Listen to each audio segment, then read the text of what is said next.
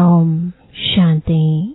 आज 18 अप्रैल 2023 बाबा के महावाक्य हैं। मीठे बच्चे, आधा कल्प माया ने तुम्हें बहुत हैरान किया है। अब तुम बाप की शरण में आए हो। तुम्हें बाप से सच्ची प्रीत रख माया जीत जगत जीत बनना है। प्रश्न है, संगम युग पर भगवान को भी कौन सी मेहनत करनी पड़ती है? उत्तर है, आत्मा रूपी मैले कपड़ों को साफ करने की। तुम बच्चे बाप के पास आए हो अपने पापों का खाता साफ करने। जितना देही अभिमानी बन बाप को याद करेंगे, उतना वे कर्माजीत बनते जाएंगे। अगर बुद्धि का योग बाप के सिवाय और किसी के संग जोड़ा तो भस्मासुर बन जाएंगे। इसलिए श्रीमत पर चलते चलो। गीत है,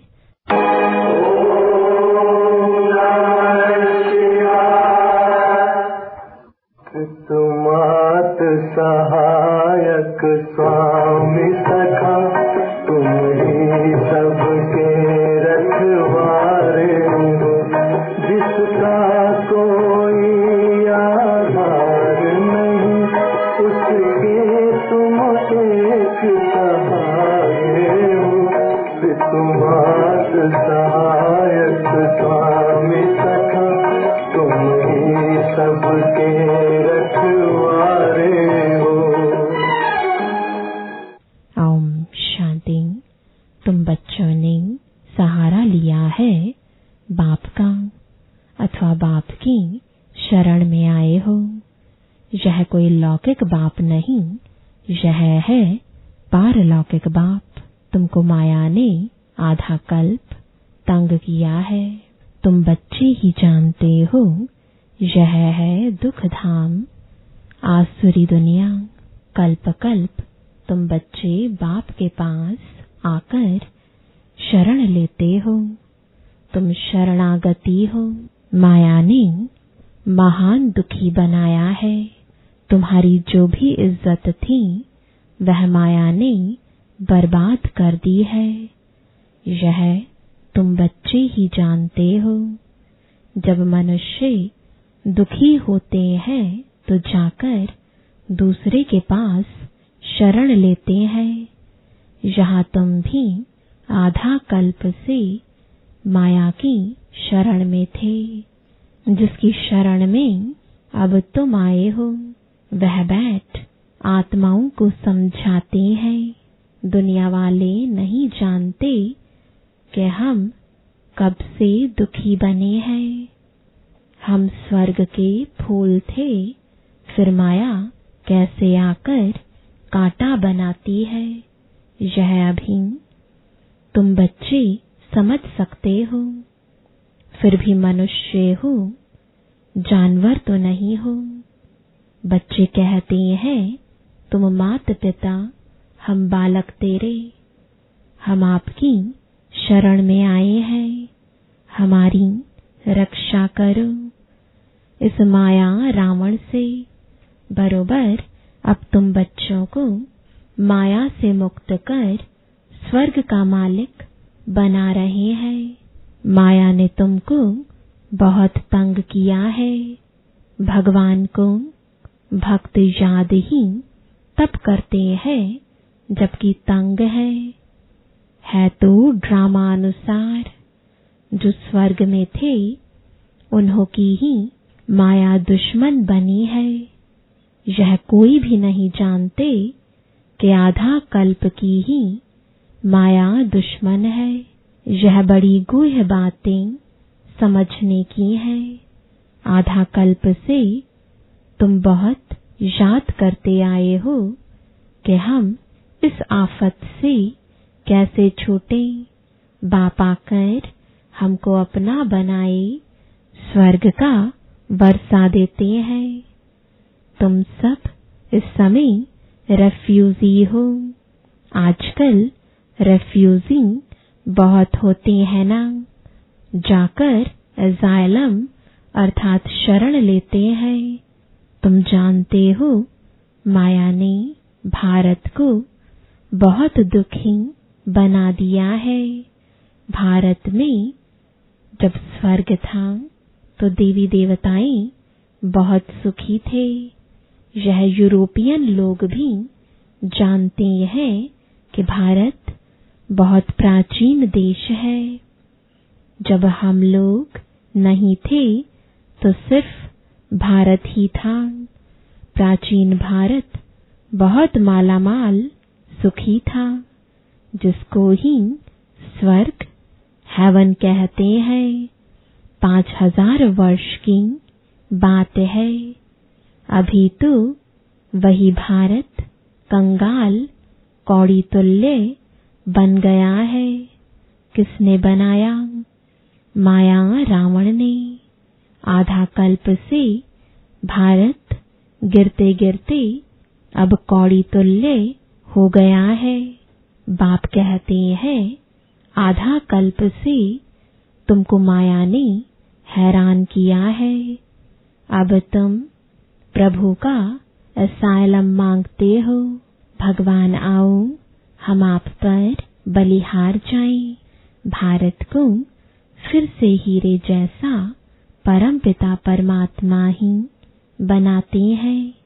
इसलिए भक्त भगवान को याद करते हैं, हे ईश्वर शरण लो। कहते भी हैं लाज रखो, आप रहम दिल हो, फिर कह देते सर्वव्यापी।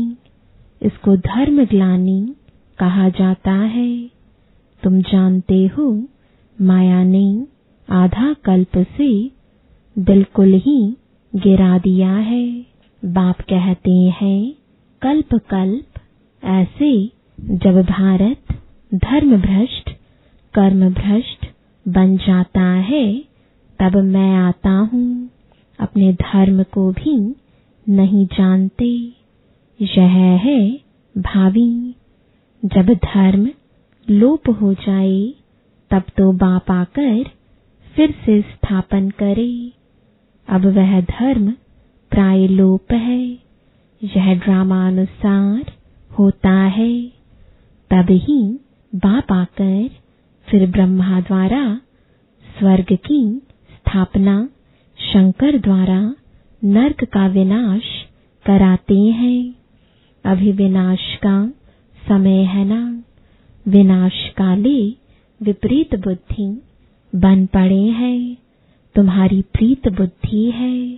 सर्वशक्तिमान परम पिता परमात्मा की तुमने शरण ली है। माया पर जीत पाने तुमको सहज राजयोग और ज्ञान मिलता है। बाप कहते हैं तुम मुझ बाप को भूल गए हो। माया ने तुमको मुझ बाप से बेमुख कर दिया है। बाप बैठ ब्रह्मा मुख द्वारा शिक्षा देते हैं। माया की प्रवेशता होने के कारण ऐसी ग्लानि की बातें लिख दी हैं। तुम जानते हो राजयोग बाप के सिवाय कोई सिखा ना सके। बाप तो है स्वर्ग का रचयिता। यह आत्मा ही बात करती है। तुमको देही अभिमानी बनाती है। आत्मा ही संस्कार ले जाती है। आत्मा ही लेप छेप में आती है। वह समझते हैं आत्मा निर्लेप है। बाकी शरीर पर कुछ न कुछ दोष लगता है। उसके लिए गंगा स्नान करते हैं, परंतु गंगा जल से तो पाप कट ना सके। इसलिए बाप कहते हैं देह सहित सबको भूलो। अपने को आत्मा निश्चय कर मुझ परम पिता परमात्मा शिव को याद करो। शिव है निराकार। शिव जयंती मनाते हैं, परंतु कोई भी जानते नहीं। सोमनाथ का मंदिर इतना बड़ा है, परंतु वह कब आए, कैसे आए, क्या आकर किया, कुछ नहीं जानते हैं। जरूर कोई शरीर में आए होंगे। सर्वव्यापी के ज्ञान ने सब बातें भुला दी हैं। अब बाप कहते हैं श्रीमत पर चलो। शिव बाबा इस शरीर में प्रवेश कर तुमको नॉलेज दे रहे हैं। यह शरीर लोन लिया है। इस रथ में रथी बन तुमको ज्ञान दे रहे हैं। बाकी कोई घोड़े गाड़ी आदि की बात नहीं है। उनको भागीरथ अथवा नंदीगण भी कहते हैं। कहते हैं भागीरथ ने गंगा लाई, कोई माथे से थोड़े ही निकलती है। इसलिए बाप कहते हैं इन वेद शास्त्र आदि के पढ़ने से मेरी प्राप्ति नहीं हो सकती। मेरे को तुम आना है। तुमको आकर शरण लेते हैं। तुमको मनुष्य थोड़े ही जानते हैं कि रावण क्या चीज है। अब तो रावण राज्य है। रावण की आसुरी मत पर चलने वाले हैं। अभी तुम श्रीमत से 21 जन्म के लिए श्रेष्ठ ते श्रेष्ठ बन रहे हो। आसुरी मत द्वापर से शुरू होती है, जिसको विशियस वर्ल्ड कहा जाता है। विशियस वर्ल्ड स्थापन करने वाला है रावण। वाइसलेस वर्ल्ड स्थापन करने वाला है राम। शिव बाबा गीत भी सुना, शिवाय नमः। ब्रह्मा विष्णु शंकर देवताए नमः कहेंगे। ऐसे नहीं ब्रह्मा परमात्माए नमः कहेंगे। नहीं, परमात्मा तो एक है, सबका बाप एक है। अब तुमको बाप से वर्षा मिल रहा है। यह पाठशाला है मनुष्य से देवता बनने की। गॉड फादरली कॉलेज है। भगवानुवाच है ना, नाम ही लिखा हुआ है। ईश्वरीय विश्वविद्यालय एम ऑब्जेक्ट भी लिखी पड़ी है। नर से श्री नारायण, नारी से श्री लक्ष्मी बनना है। तुम फिर से नर से नारायण बन रहे हो। श्रीमत पर चलने से तुम श्रेष्ठ बनेंगे। इसलिए बाबा कहते हैं रात को भी जागकर बाप को याद करो। बाबा हम आपको ही याद करेंगे। आपके पास ही आना है, फिर आप हमको स्वर्ग में भेज देंगे। बाप तुम माताओं द्वारा स्वर्ग की स्थापना करते हैं। तुम योग में रहकर भारत को पवित्र बनाएंगे। तुम्हारे योग की शांति से फिर 21 जन्म भारत में शांति होती है। वहाँ माया होती नहीं है। सदा सुखी रहते हैं। देह अभिमान के कारण ही मनुष्य दुखी बनते हैं। अब बाप तुमको देही अभिमानी बनाते हैं। सतयुग में जो दैवी गुण वाले थे वह अभी आसुरी गुणों वाले बन पड़े हैं। अब तुम फिर से शिवालय स्वर्ग का मालिक बनने के लिए बाप से वर्षा ले रहे हो। यह कॉलेज है। जब तक विनाश हो बाप पढ़ाते रहेंगे, क्योंकि आधा कल्प का सिर पर बोझा चढ़ा हुआ है, वह मिटा नहीं है। मेहनत लगती है। इस समय सब पाप आत्माएं हैं, पवित्र आत्मा एक भी नहीं है। कहते हैं हे पतित पावन आओ, परंतु यह नहीं समझते कि यह पतित दुनिया है। अब तुम ब्राह्मण बने हो, ब्रह्मा की औलाद तुम कितने थोड़े हो। फिर ब्राह्मण से देवता क्षत्रिय बनेंगे। यह है स्वदर्शन चक्र। पुनर्जन्म लेते लेते हम 84 जन्म पूरे करते हैं। यह बातें शास्त्रों में नहीं है। ब्रह्मा के हाथ में शास्त्र दिए हैं। सूक्ष्म वतनवासी ब्रह्मा हो ना सके। नाम है प्रजापिता ब्रह्मा, जिसको आदम कहते हैं। वही इस सारे जियोलॉजिकल ट्री का हेड है। सो तुम जानते हो, हम रुद्रमाला के दानी हैं। हम आत्माएं वहां से आती हैं। हमारा निवास स्थान वह परम धाम है। हर एक आत्मा को 84 जन्मों का अविनाशी पाठ मिला हुआ है। यह सब बातें तो पतित मनुष्य समझा ना सके। पतित से पावन तो बाप ही बनाएंगे। वही सर्व पर दया करने वाला है, और कोई सारी दुनिया पर दया करने का लीडर बन ना सके। यह तो बाप ही बनते हैं। बाप को तो तरस पड़ता है। जब बहुत दुखी बन पड़ते हैं तब मैं आता हूँ। तुम बच्चे तन मन धन से भारत की सेवा कर भारत को स्वर्ग बनाते हो। जैसे गांधी ने फॉरेनर्स से राज्य हाथ में लिया, परंतु वह तो है मृग तृष्णा के समान। अभी माया भी फॉरेनर है। आधा कल्प से राज्य किया है। बाप आकर इनसे छुड़ाते हैं। माया ने तुम्हें बहुत दुखी किया है, इसलिए बाप कहते हैं मैं आता हूँ लिबरेट करने। अब श्रीमत पर चलो, नहीं तो माया एकदम कच्चा खा जाएगी। श्रीमत पर चल, श्रेष्ठ बनो। तुम हो शिव शक्ति पांडव सेना। तुम्हारा यादगार दिलवाड़ा मंदिर खड़ा है।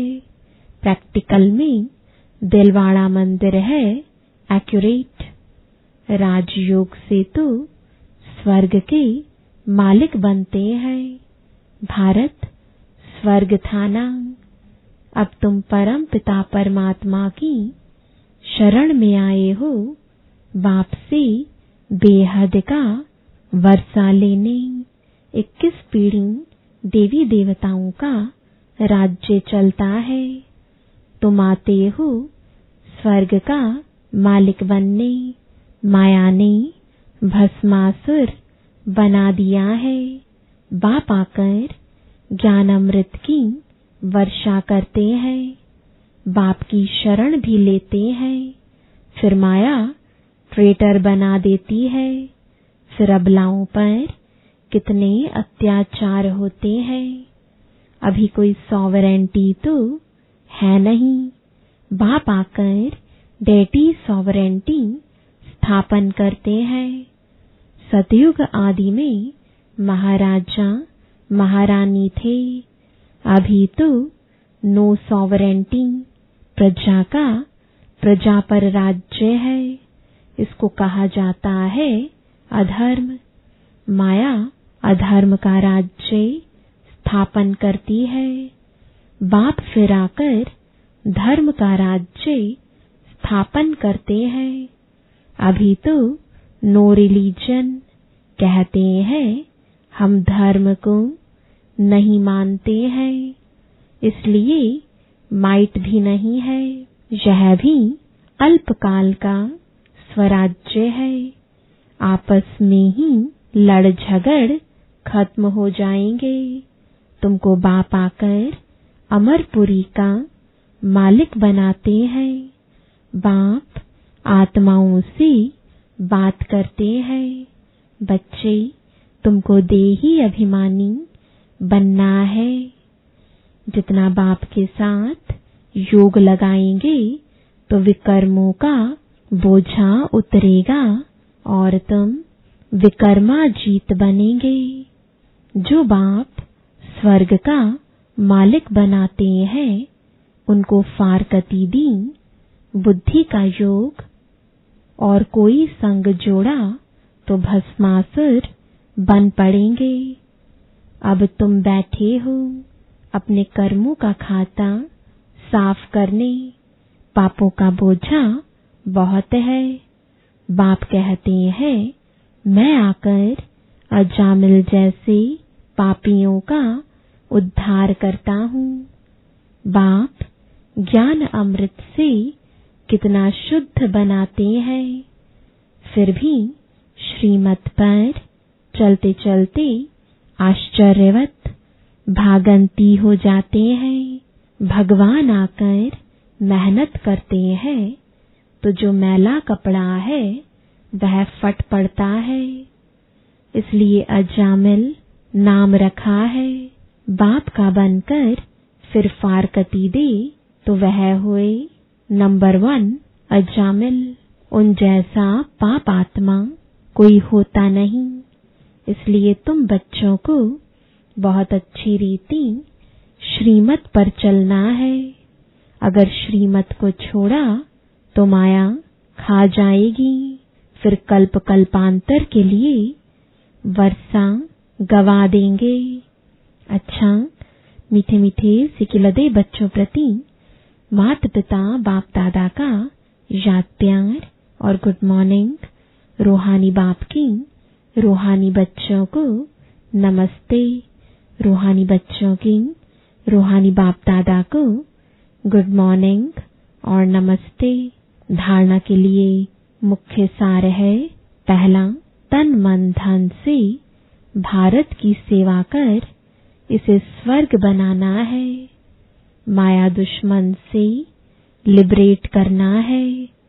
दूसरा, देही अभिमानी बनने के लिए देह सहित सब कुछ भूलना है।